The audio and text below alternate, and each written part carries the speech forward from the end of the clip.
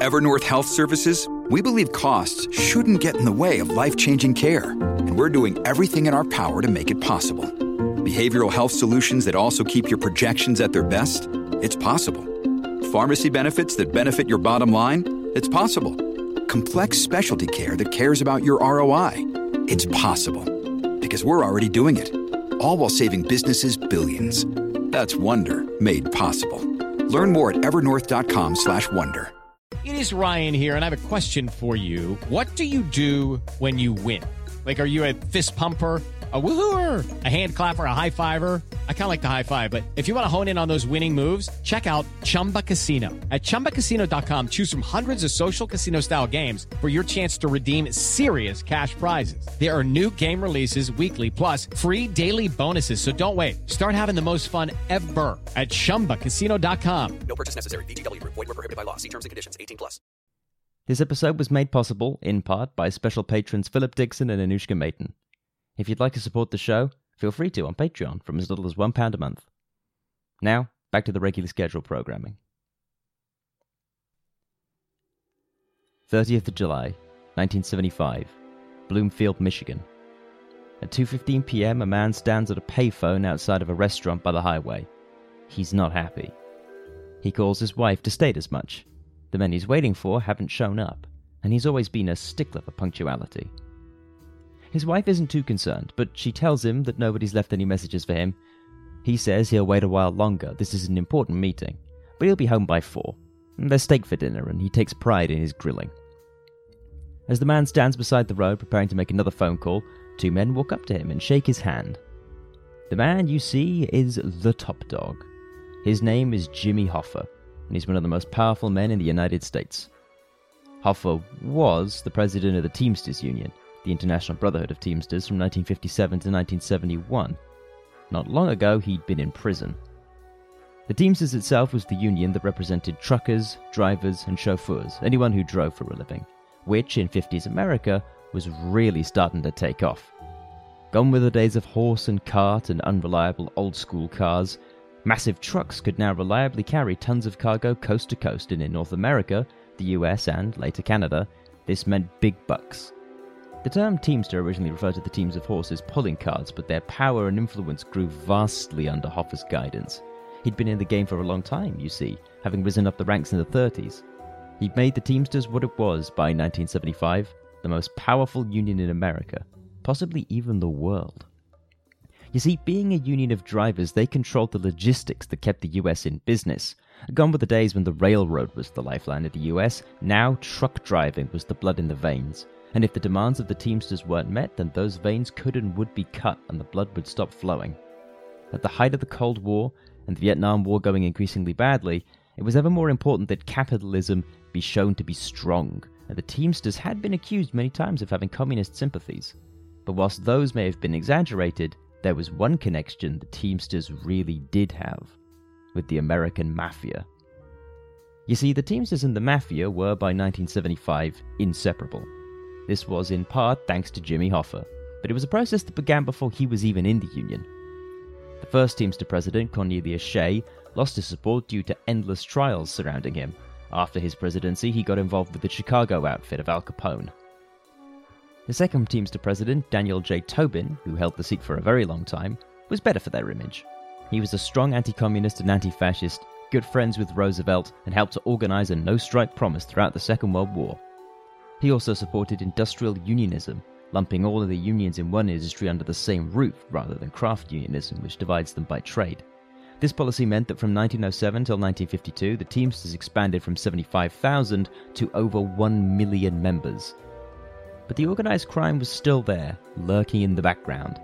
Tobin had done well to keep the image squeaky clean, but after his resignation, things started to fall apart.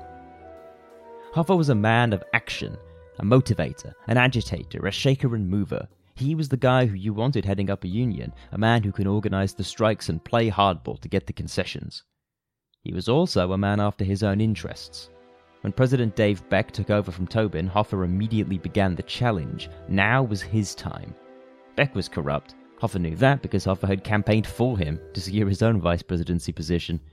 But he bided his time and in 1956 began a policy of openly challenging all of Beck's major decisions. Around this time, the Mafia involvement grew. You see, the Mafia knew that getting in good with the Teamsters, an organization that had fleets upon fleets of cargo containers and hauling trucks, would be nothing but a good thing. So they'd courted them in the 20s and 30s, and that bubbled up over time until the two would become linked. And Hoffa's rise to power would cement that bond. During his campaigning against Beck, he was approached by Johnny Dio, a mobster. And this didn't go unnoticed by John McClellan, a US senator whose committee was investigating mob involvement in the unions. McClellan's committee would run the union ragged. Beck fled his subpoenas and the mob's influence was laid bare. There had even been a plot in Oregon to overthrow the state legislatures and stack them with union activists who would be in the pocket of the Mafia. Hoffa was arrested for attempted bribery in '57, but got off those charges. Beck, however, was indicted for tax evasion and resigned. Jimmy Hoffa was now president of the Teamsters. But the heat on Hoffa was hotter than ever. The McClellan Committee had absolutely not forgotten about him, and now several investigations were opened into him. Not that this stopped any of the things he was being investigated for, mind. The American Federation of Labor Unions had actually expelled the Teamsters due to their corruption, and this didn't do much to ease that. The biggest scandal was yet to come. Hoffa had, since the 50s, been siphoning money from the Teamsters pension fund to give to the Mafia as loans. The Mafia then used this money, in the form of legitimate loans, to build casinos in Las Vegas, turning it from a backwater nowhere into the most opulent gambling paradise in the world. This was a move that was not uncontroversial within the Teamsters itself, but it built Vegas. Ever heard of the Stardust Resort, the Fremont, the Dunes, the Desert Inn, the Four Queens, Circus, the Aladdin, Caesar's Palace? All built with Teamsters money, all owned and operated by the mob.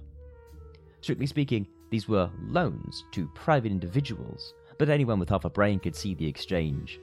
Hoffa gave the mob money and manpower, and the mob took care of any problems Hoffa might be having, as well as having helped him get elected. But when JFK came to power, everything changed, because in spite of the fact that Hoffa had supported JFK, Bobby Kennedy was now Attorney General, and it was time for the piper to be paid. In 1964, he was rung up on charges of witness tampering, and after 3 years of appeals, he went to prison with a sentence of 13 years. He continued to be president of the Teamsters until 1971, but he had also deepened connections with the mob because whilst in prison he enjoyed a positive and some negative associations with some of the more powerful figures locked up alongside him. Hoffa had a stooge, Frank Fitzsimmons, acting as president in his absence. But the mob began to like Fitzsimmons better. Hoffa was a pain in the ass, combative, argumentative, and very much aware of how much the mob owed him whilst being unaware of how much he owed them. Fitzsimmons did what he was told. This was exacerbated when Nixon pardoned Hoffa in '71. Old Tricky Dick Nixon cut him a deal. After Hoffa resigned as the president of the Union, he commuted his sentence to time served, releasing him with a pardon on the condition that he undertook no union activity until 1980. But if you thought that meant Hoffa was out of the game, then you had another thing coming. Hoffa didn't think so. By 1973, Hoffa was drawing up plans to take back the presidency of the Teamsters. He was rallying supporters whilst attempting to find a loophole to prove he'd never made any agreement with Nixon. But the winds had changed. The mob liked Fitzsimmons, and a return of Hoffa meant not only more difficulty in getting what they wanted, but all of Hoffa's heat right back on top of them. So, in 1975, Hoffa's preparing to meet with some men who will hopefully be the key to his re-election. What this is a peacemaking between him and the mob, burying hatchets to pave his way back to power. Chief among those attending is Tony Provenzano, Tony Pro. He'd been a Teamster himself alongside being a powerful mafioso, a member of the Genovese crime family of New York. Pro and Hoffa had fallen out when they were both in prison together, and Pro had one of those reputations for not being a guy you crossed.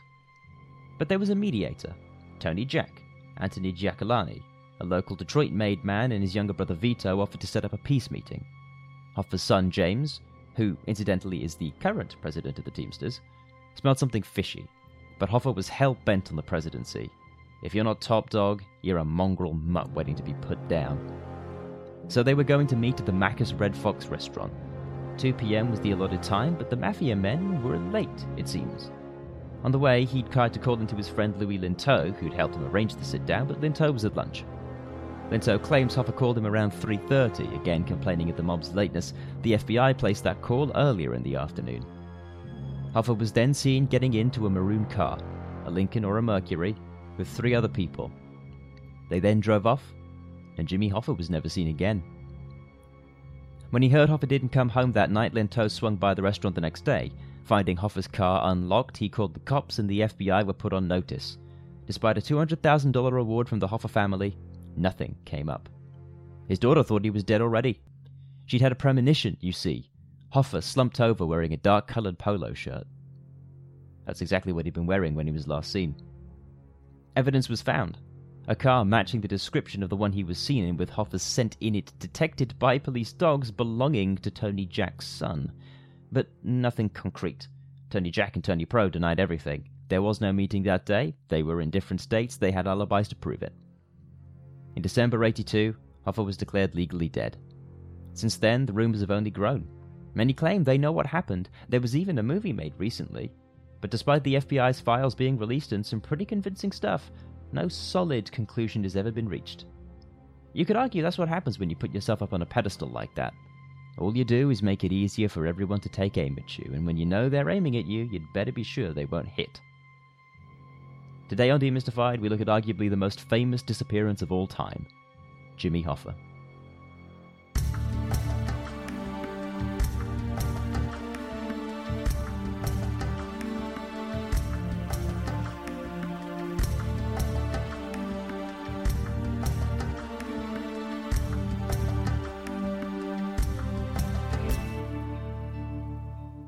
Today on Demystified, we look into the disappearance of Jimmy Hoffa. This is one that's a little US-centric, but equally I'd wager a fair few people beyond North America know who he was. Simply put, at one point in time, Jimmy Hoffa was, arguably, one of the most powerful men in the whole world. I'm not talking about political power, the power to go to war or anything like that. He had the US's economy in the palm of his hand, the mob watching his back. He was using the Teamsters pension fund to expand Las Vegas into what it is today. And then he wasn't. First, he had his fall from grace in the 60s. He'd played the strong man, getting the Teamsters to elect him, and it hadn't endeared him to the establishment, so he shook hands with the devil and went in with the mob. And he went down for it. He was bound to. He'd been gaining heat since the 30s, and he hadn't stopped. Bobby Kennedy got him in his sights and pulled a metaphorical trigger. And then, supposedly, somebody else got him in his sights and pulled a literal one. He disappeared. His plan to get back into the Teamsters was not very well thought out. It was clear to everyone, even Hoffa's own family, that the mob weren't happy with him, and the one thing you don't do when you're in the mob's bad books is go and make a scene. And it's exactly what Hoffa did. He'd given them the perfect man in Fitzsimmons, and now was trying to ruin everything that they'd worked hard to take away from him by clawing his way back into the Union.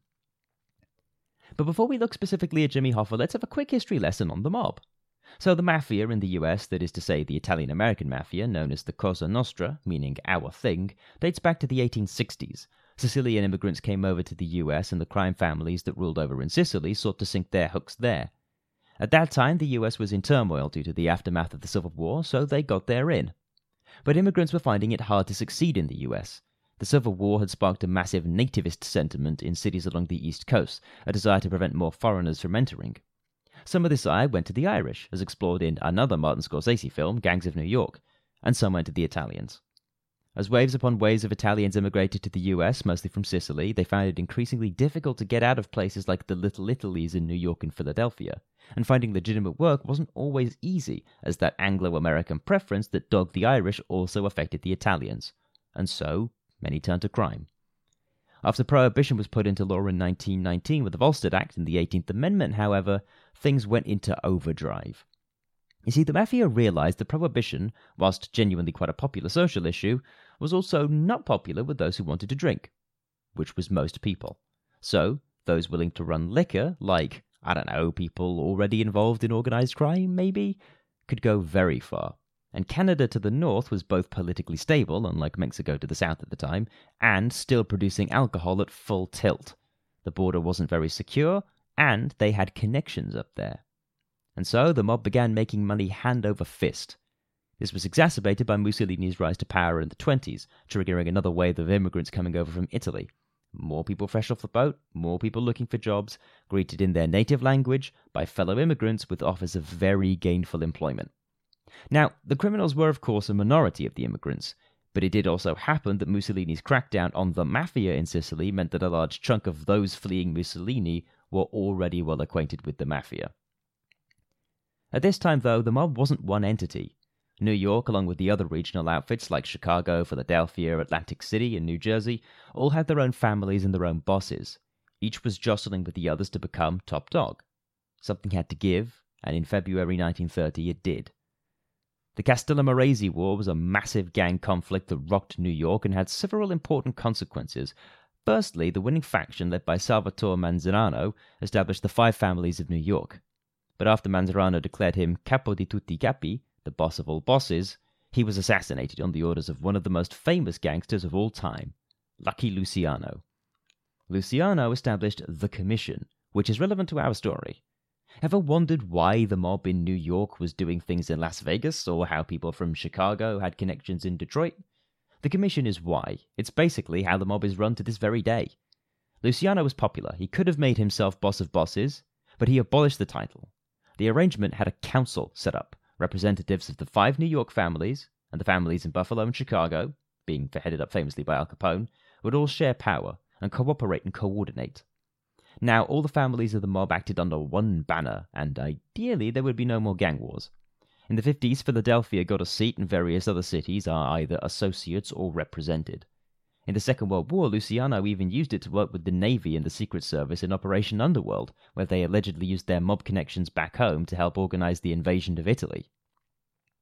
During Hoffa's time, the heads of the commission were Don Vito Genovese from 57 to 59, Joseph Joe Bananas Bonanno from 59 till 63, and finally Don Carlo Gambino from 63 till 76. It was an elected position to remove the connotations of the one-man rule era and to get rid of the traditions of those known as the Mustache Petes, the mafiosos who'd emigrated as adults in the 20s rather than those who had grown up in the US in the 20s and 30s, referred to as the Young Turks. No relation to the other meaning of that name. So that's how we get the all-powerful mob that we know from this story, the one that has the eyes and ears everywhere and the hands in every pocket, rather than the one from the era of Prohibition, locked in a perpetual multi-sided gang war on both sides of the Atlantic.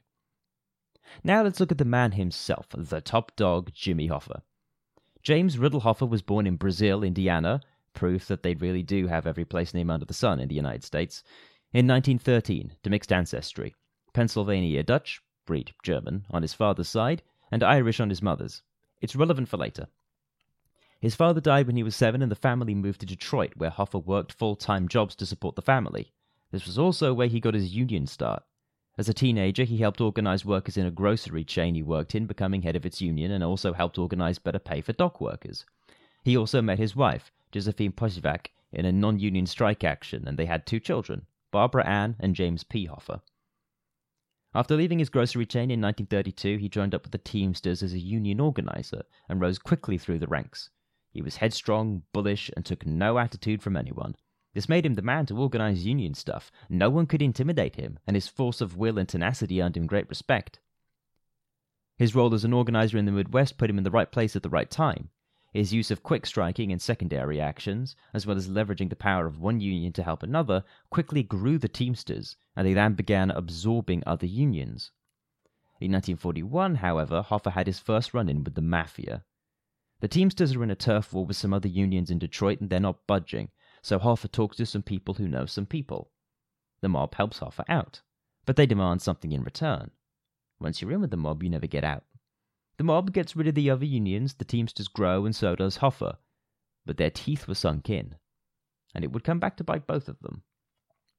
In 1947, Jimmy Hoffa met Bill Bufalino. William Bufalino was one of the lawyers for the Teamsters, who then became Hoffa's personal lawyer. But he was also connected to the mob because his cousin, Russell Bufalino, was the head of the Bufalino crime family in Pennsylvania.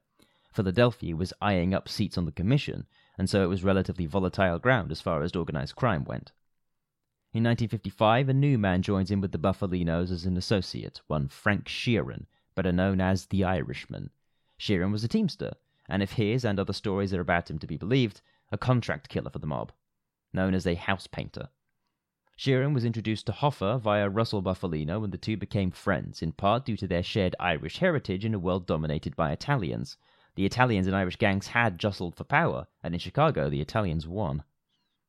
So Hoffa begins to rise through the ranks of the Teamsters while getting increasingly deep with the mob. Despite having never actually been a truck driver, in 1952 Hoffa becomes vice president of the Teamsters under David Beck, after Daniel J. Tobin had held the presidency since 1907. things are looking for a shake-up in the Teamsters, and Hoffa is eyeing up the hot seat. So he reaches out to his mob connections for help. In 1956, he gets Johnny Dio, New York man about town, to create what are called paper locals, chapters of the union that have few, if any, actual people on the payroll. Effectively, the union equivalent of a rotten borough, a constituency where there are so few voters, if any, outside of a landowner, that it takes basically no effort to win the votes. And the union had a system that was kind of like the Electoral College. Delegates from chapters across the country give their votes. So invent a bunch of fake chapters and you get all of the votes.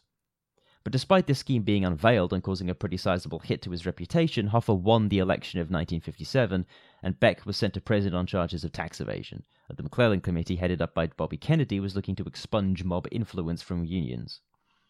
But if that was the goal, that Hoffa's replacing Beck did not help, because now that Hoffa was in charge, it was time for his plan to take full swing. At this time, by the way, 90% of transportation in the United States was controlled by the Teamsters. The big goal? Las Vegas. Hoffa loaned the Mafia millions of dollars out of the Teamsters' pension fund to construct numerous, incredibly luxurious and lavish Vegas casinos. At this time, Vegas was starting to grow from a literal nowhere to a place known as a gambling town. Nevada's lax laws on gambling in general were making it a popular destination for that sort of thing, and a resurgence of the mob post-World War II had only grown their influence. And, after alcohol was legal, they needed new revenue streams. The relationship was symbiotic. Hoffa loaned money to the mob, who needed clean money to build the casinos legitimately, and in return, he got favorable returns on those loans as the money started to come in from the casinos. But it gave Hoffa the impression that he and the mob were business partners, equals, helping each other out, which is not the perspective that the mob had. To them, Hoffa was just an asset, a person in their pocket, not a business partner. He was someone to be bribed, not paid. It also didn't help that there was an ethnic tension.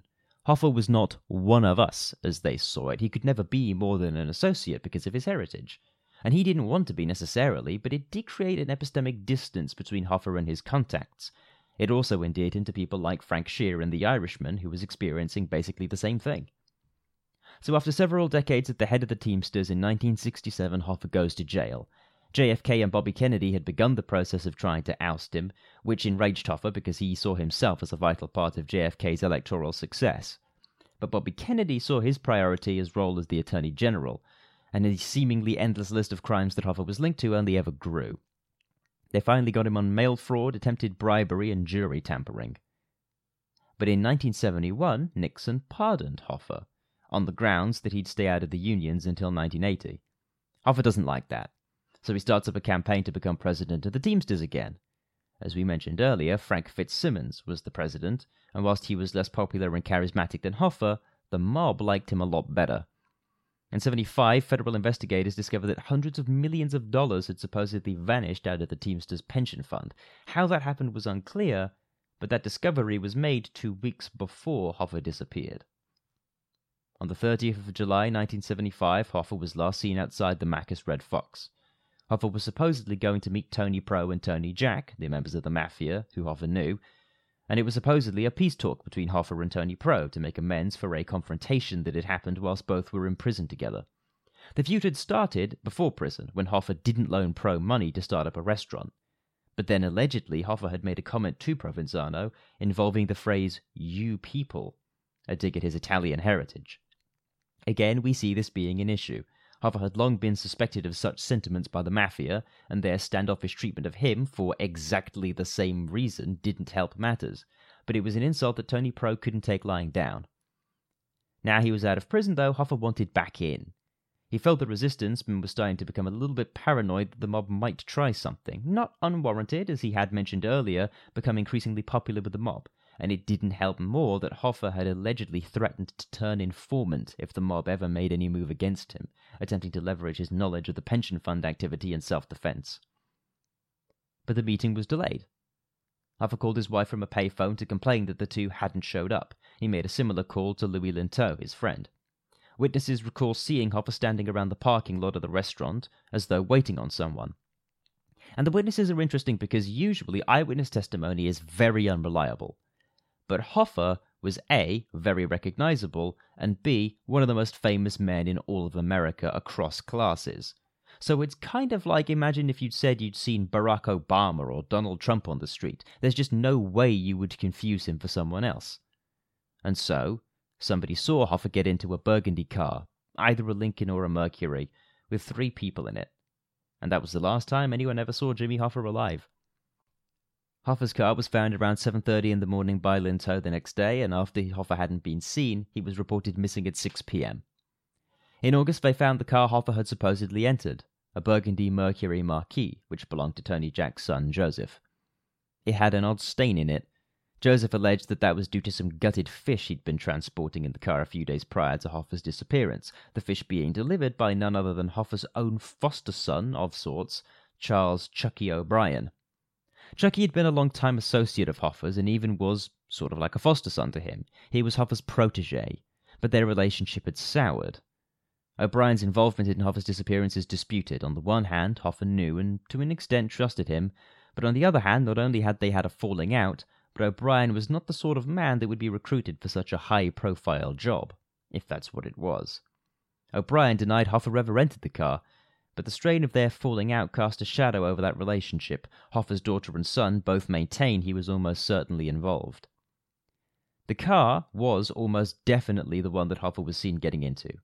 On the 21st of August, police dogs confirmed that Hoffa's scent was there, in the trunk and in the back seat, conveniently where the fish blood had been. And later DNA evidence matched hairs found in the car to Jimmy Hoffa. So as far as we know, this is the car that Jimmy Hoffa got into. But Tony Jack and Tony Pro both had alibis. Tony Jack was at an athletic club all day, very noticeably chatting up people that he didn't know, making introductions. Tony Pro was in New Jersey playing cards with his brother. So these cleared them initially, but investigators refused to rule them out because the alibis were almost too good, especially Tony Jack's. So as we talk about the theories, there's basically one sole theory with lots of little offshoots.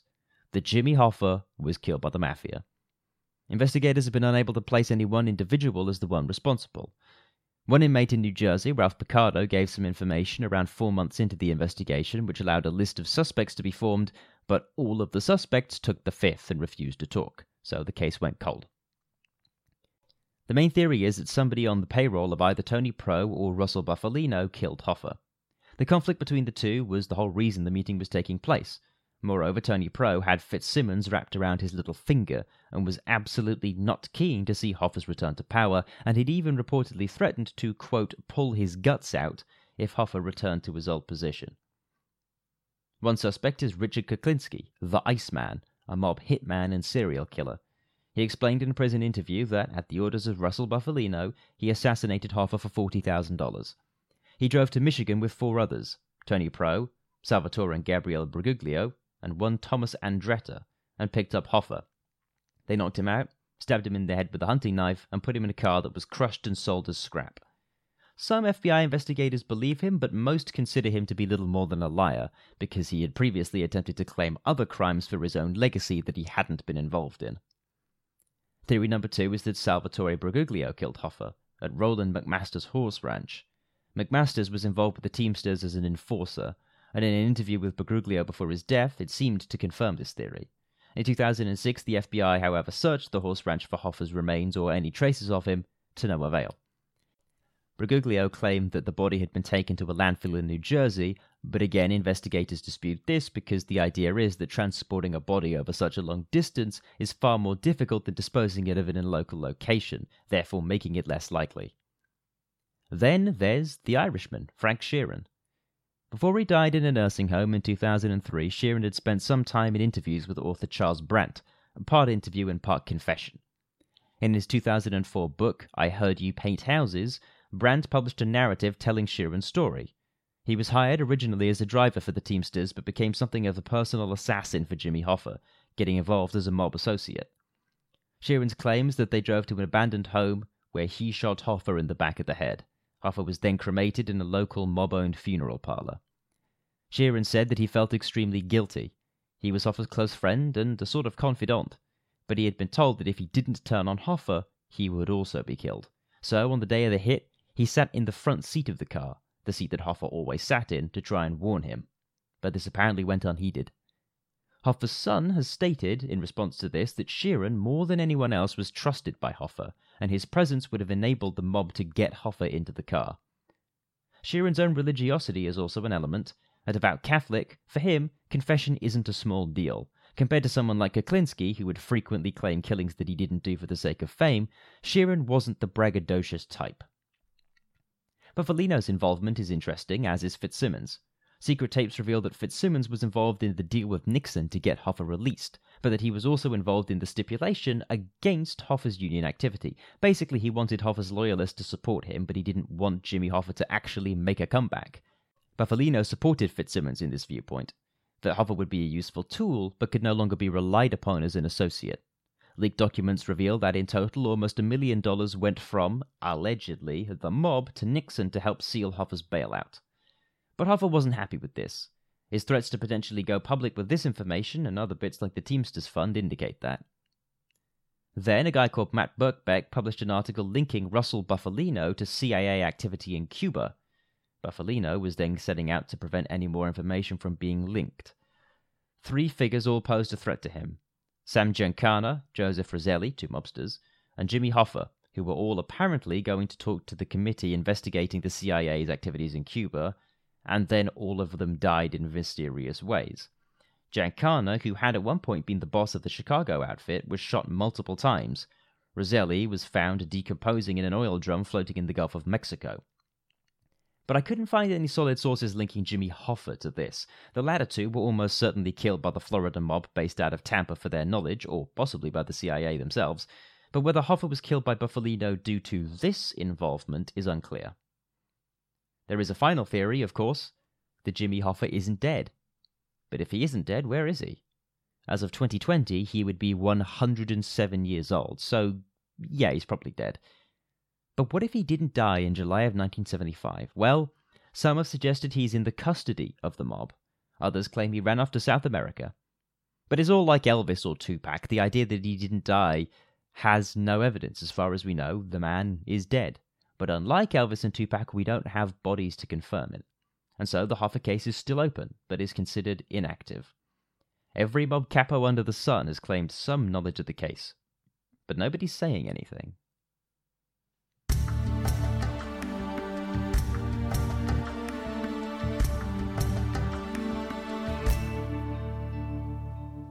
So what do I think happened to Jimmy Hoffa?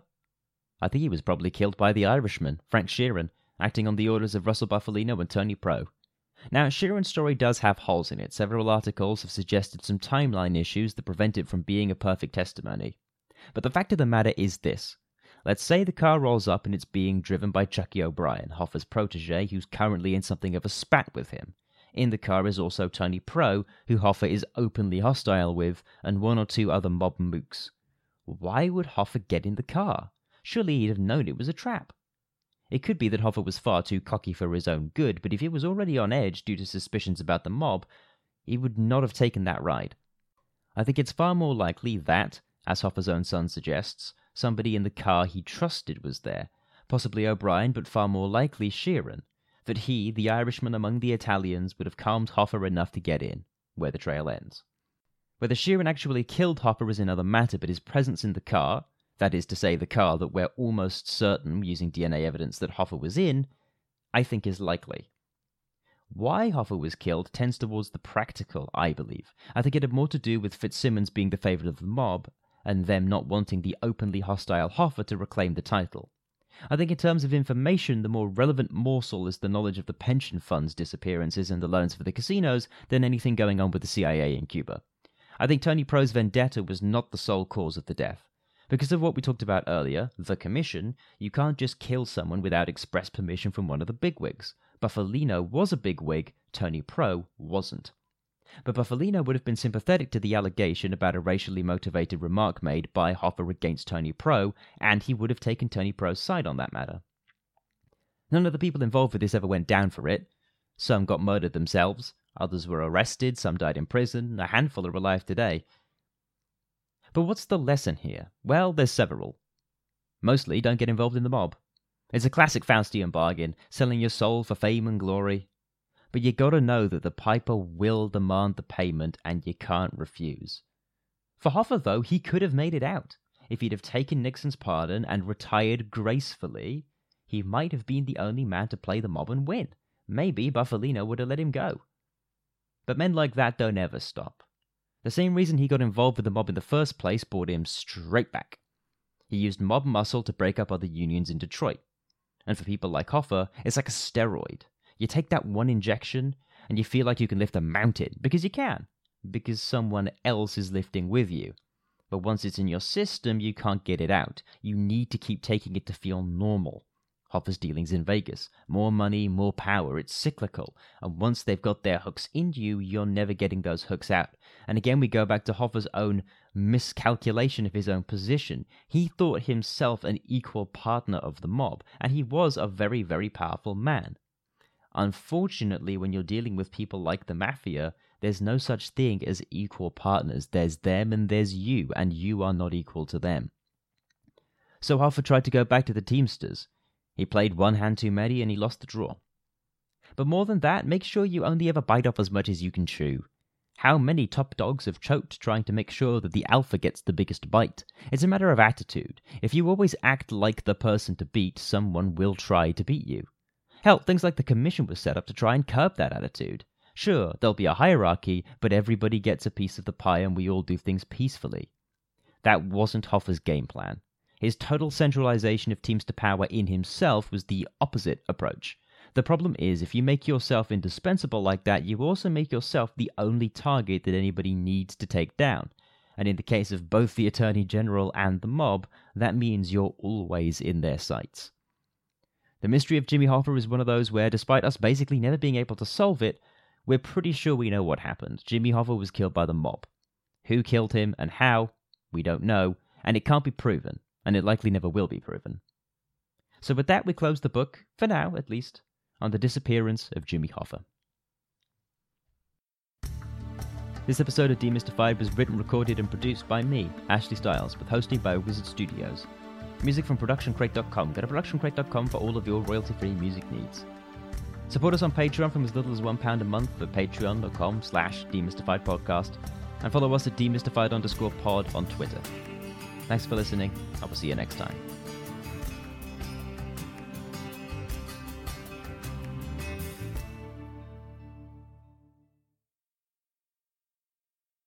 Hello, it is Ryan, and I was on a flight the other day playing one of my favorite social spin slot games on ChumbaCasino.com. I looked over at the person sitting next to me, and you know what they were doing?